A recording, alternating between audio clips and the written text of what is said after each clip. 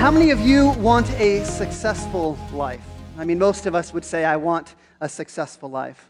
We want success in our families. We want success for our kids. We want success in our marriage. We want that success. We want success in our work and in our schooling and the things that we do. I mean, this is kind of a ridiculous question. Of course, we want success. We want the power of God in our lives. We want the power of God where we can influence others for good, where we can make an impact for the kingdom of God. We want those things. Years ago, Samantha and I, we had 5 kids. That's a lot of kids. And so we started thinking, we want to raise our kids successfully. We want our kids to grow up and love the Lord and be successful. And so we started seeking some wisdom. And there's a lot of wisdom as to how to raise kids. So we started reading all the books. There's 1,000 books on parenting. We started listening to talks about people saying, here's how you raise kids. There's all sorts of wisdom out there. Some wisdom said, if you're going to raise good kids, you need to homeschool your kids or private school your kids. Others said, no, you need to public school your kids. There was wisdom that said, if you're going to have successful kids, you need to put them and prioritize education, or you need to prioritize athletics, or you need to prioritize the arts. You need to prioritize all these different things. Some people in their wisdom said, if you're going to raise successful kids, you need to isolate the kids from the world. Others said, no, you need to create your kids to be little missionaries to go into the world and be a witness for the kingdom of God. And as we're seeking this wisdom, trying to figure out how do we raise our kids to be successful, I'll be honest, it was a little bit confusing because there's a lot of different wisdom out there. And so Samantha and I, we started doing this. Instead of going to all the experts, we started talking to maybe some couples that were a few steps ahead of us. Their kids were older, their kids were gone, kids were out of the house. And so we started interviewing couples and saying, hey, what is something that you did with your kids that you are thankful for? What's one thing that you look back and you're like, this is a good thing, I'm so glad we did this, we would totally do this again. And we asked them the other question of, what is one thing that you look back and you regret doing with your kids? One thing that if you could do different, you would have gone back and say, I wouldn't have done this. All this wisdom we saw, it was really good. And it created us to have a philosophy for how we're going to raise our kids. It helped us to understand that. But here's what we essentially found is there were some parents that did everything just right. And their kids still went a direction they wouldn't be proud of. There's some parents that by all means seemed to do everything completely wrong and their kids turned out great. And it was this thing where yes, we want to have some wisdom, we want to have some intentionality with how we raise our kids, but ultimately, what that process led me to was it led me to have some humility where I had to take my kids and give them to the Lord and trust that God was going to do something in their hearts and lives. It wasn't based on what I do right or wrong as a parent. It was the power of God that was going to bring about successful kids. Similarly, as a pastor, I want the power of God in our church. I want God's blessing on us as Restoration Church, as a body of Christ. And I remember in 2012, Restoration Church was just an idea. We were just a dream. That's all we were. In fact, we had 2 members of the church, me and Samantha. That's all there was. I had resigned my position at Madison House, so we were all in. It was time to go. And I remember I went to a pastor's gathering in Salem, Oregon. And I went to this pastor's gathering thinking, okay, here we are. We're going to plant this church. I'm going to look for some wisdom on what I can do to find the power of God in our church, to allow our church to be successful.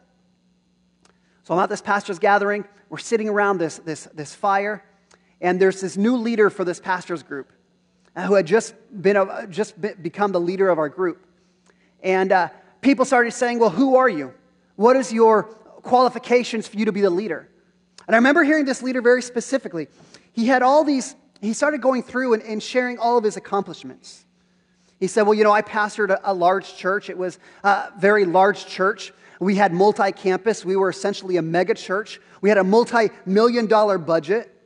This guy was an incredible leader. He was an entrepreneurial leader. And so he could just create systems and draw people and keep them organized. And it was incredible.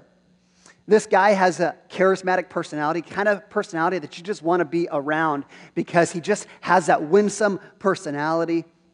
He shared how he's a sought-after speaker, how conferences of thousands of people would say, we want you to come because we want to learn from you. We want to hear you speak to us.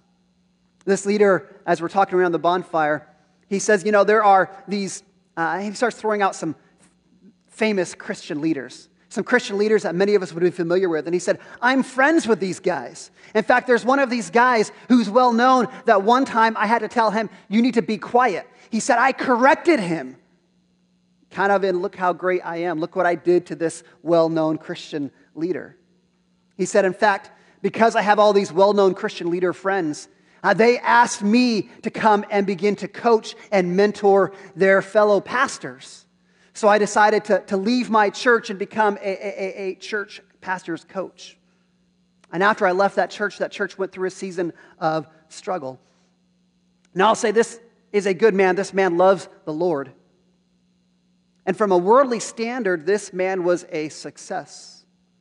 But I remember sitting around the bonfire that day and I felt a little bit hopeless.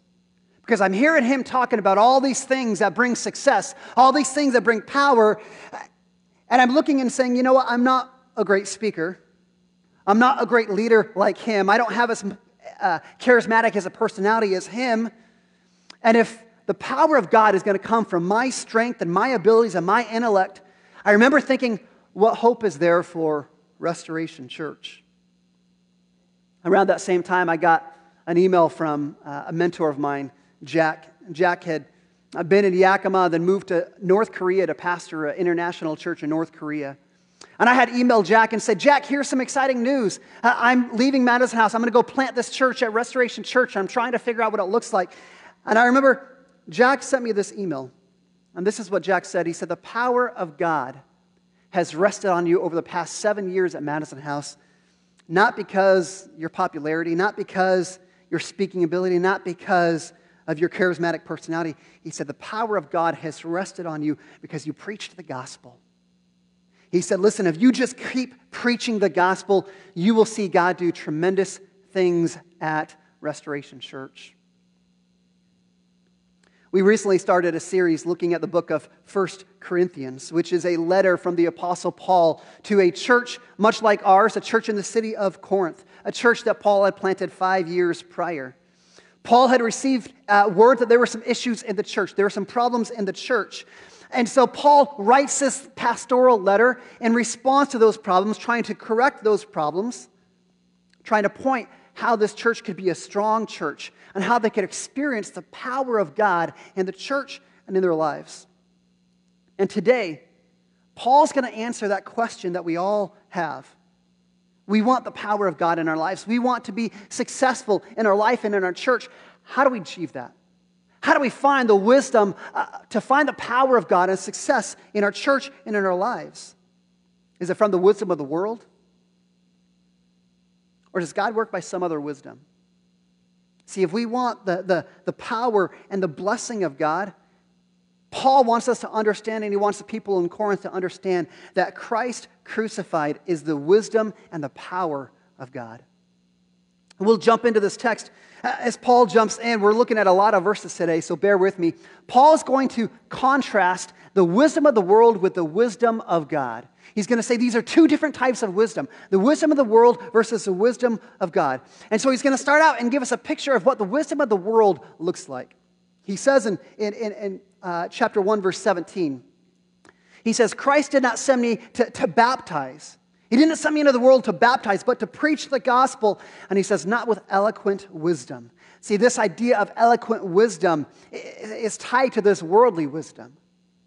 He's saying that the worldly wisdom is tied to our ability. It's tied to us having these abilities like eloquent speech. It's tied to our rhetoric. It's tied to our charismatic personality. Worldly wisdom is tied to our success and what we can accomplish. This is where, if you could picture a charismatic, handsome leader, probably very much like me, probably like me. If you could picture that handsome, charismatic leader, and if they can have some success in their life, well, obviously there's wisdom to that person. We're going to listen to that person because they've got wisdom, and that's why they have these successes. That's why they have these abilities. It's one example of worldly wisdom. A second example, chapter 1, verse 19. Paul's actually going to quote from Isaiah chapter 29. And he says, I'll destroy the wisdom of the wise. I'll set aside the intelligence of the intelligent. What he's referring to is the wisdom of this world is based on our common sense, is based on our human understanding. What we can comprehend, what we can imagine, what we can understand in our own mind frame.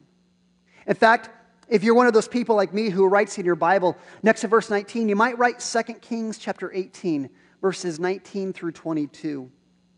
In 2 Kings, the passage of scripture that Paul is referencing here, that Isaiah referenced, Israel had been attacked by Assyria. They'd been attacked by Syria, and now they're saying, we're being attacked, what do we do? And they turned to the wise people of their day and age. The wise people said, well, Egypt, they're kind of a national power. They're kind of like one of the world powers of that day. We should turn to Egypt and have Egypt be our partner. We'll have Egypt come and rescue us. They're going to be the one who's going to save us. And that is a wisdom based on our own understanding.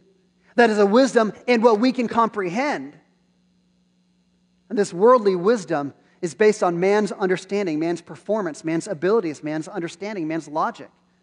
That is where it is based. Seeking the power of God and the blessing of God, we need to remember that Scripture says in Isaiah 55 that God's thoughts are not our thoughts. God's ways are higher than our ways. God is not limited by human logic. God transcends human logic, which is why verse 19 says he literally says that God will destroy the wisdom of the wise.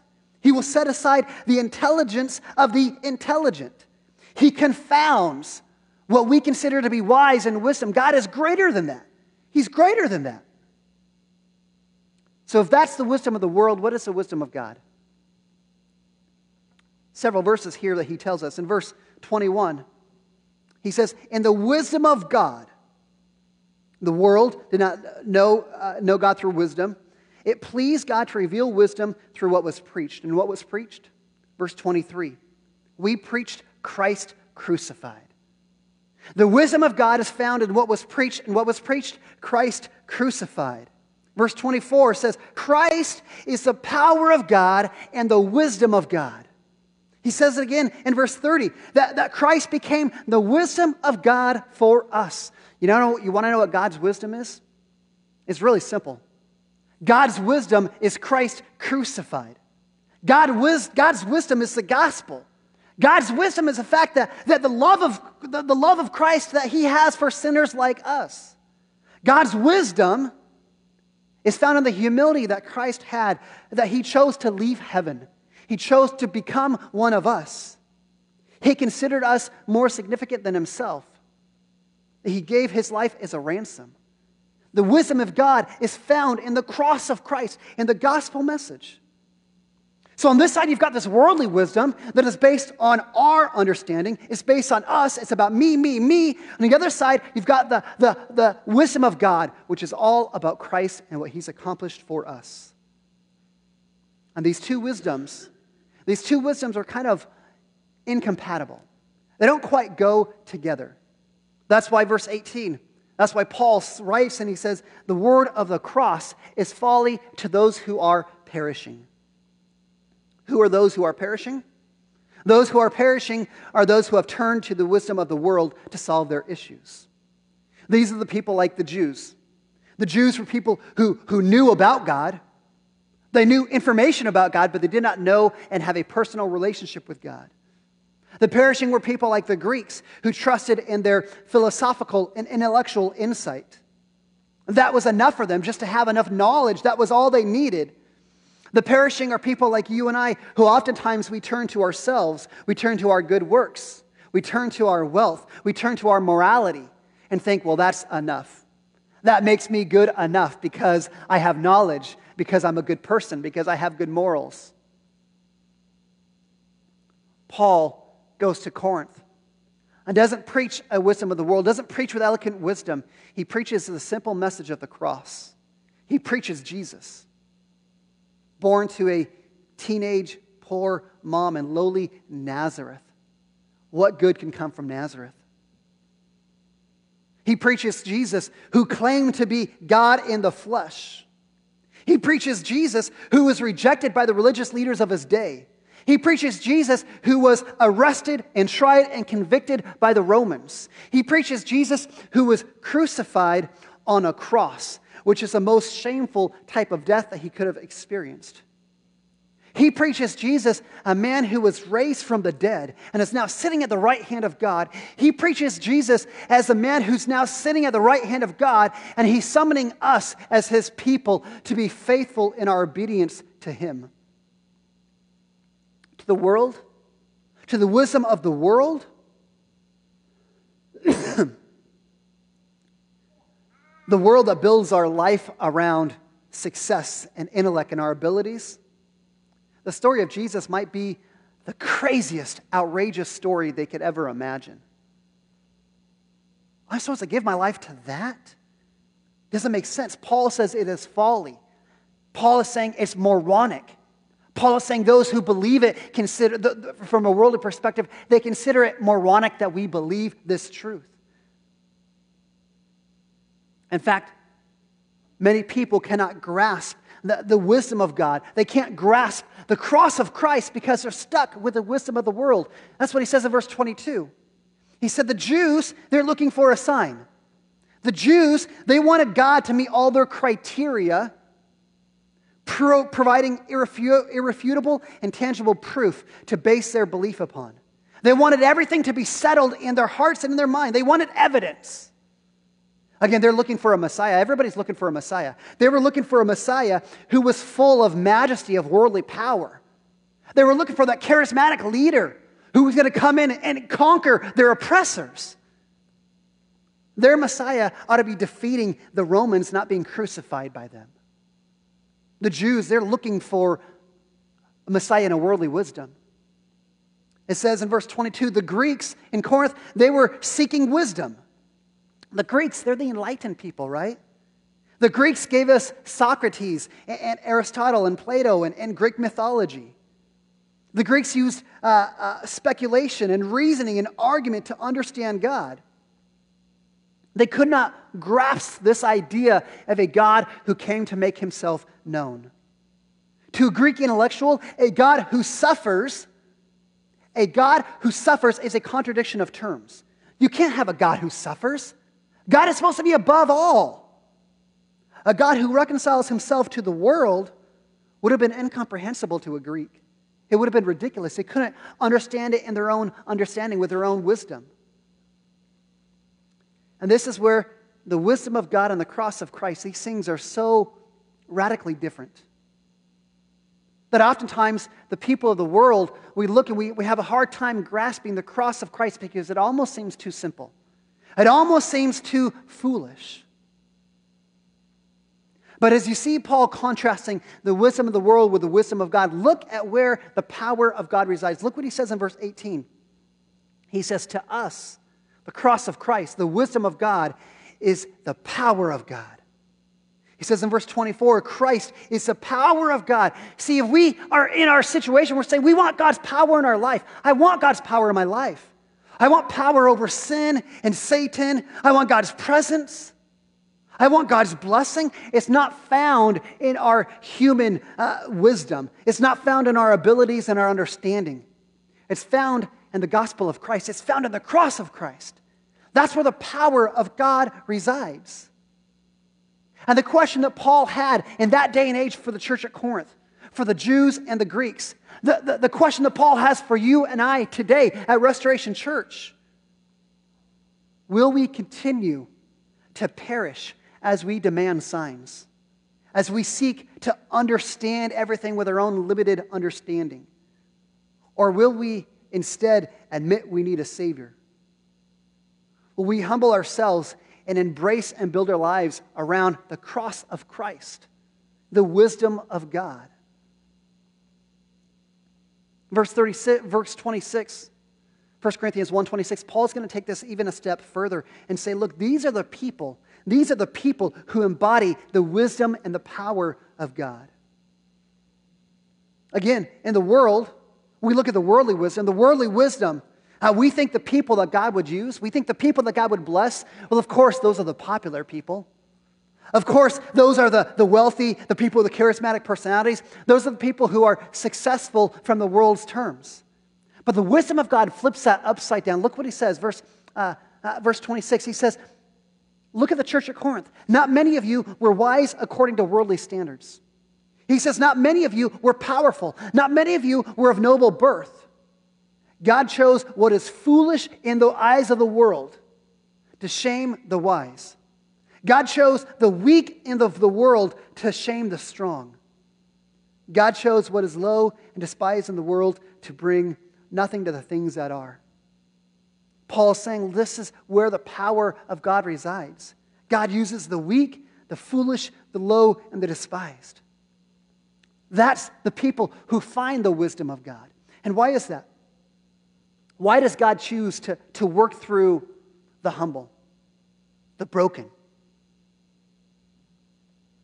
This is the key to God's wisdom and God's power. Verse 29, he says, so that no human can boast in the presence of God. Do you see the wisdom of the world? The wisdom of the world, we boast in our pride. We boast in our accomplishments. I think about my friend in Salem. He's saying, look how great I am.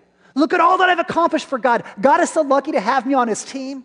Man, I built this big church. I mentor these pastors. These pastors call me for advice. Look how great I am. Man, God is so lucky that I'm on his team. The wisdom of God recognizes that we are nothing without Christ. The wisdom of God is where we don't boast in our success. We don't boast in ourselves. We boast in God alone.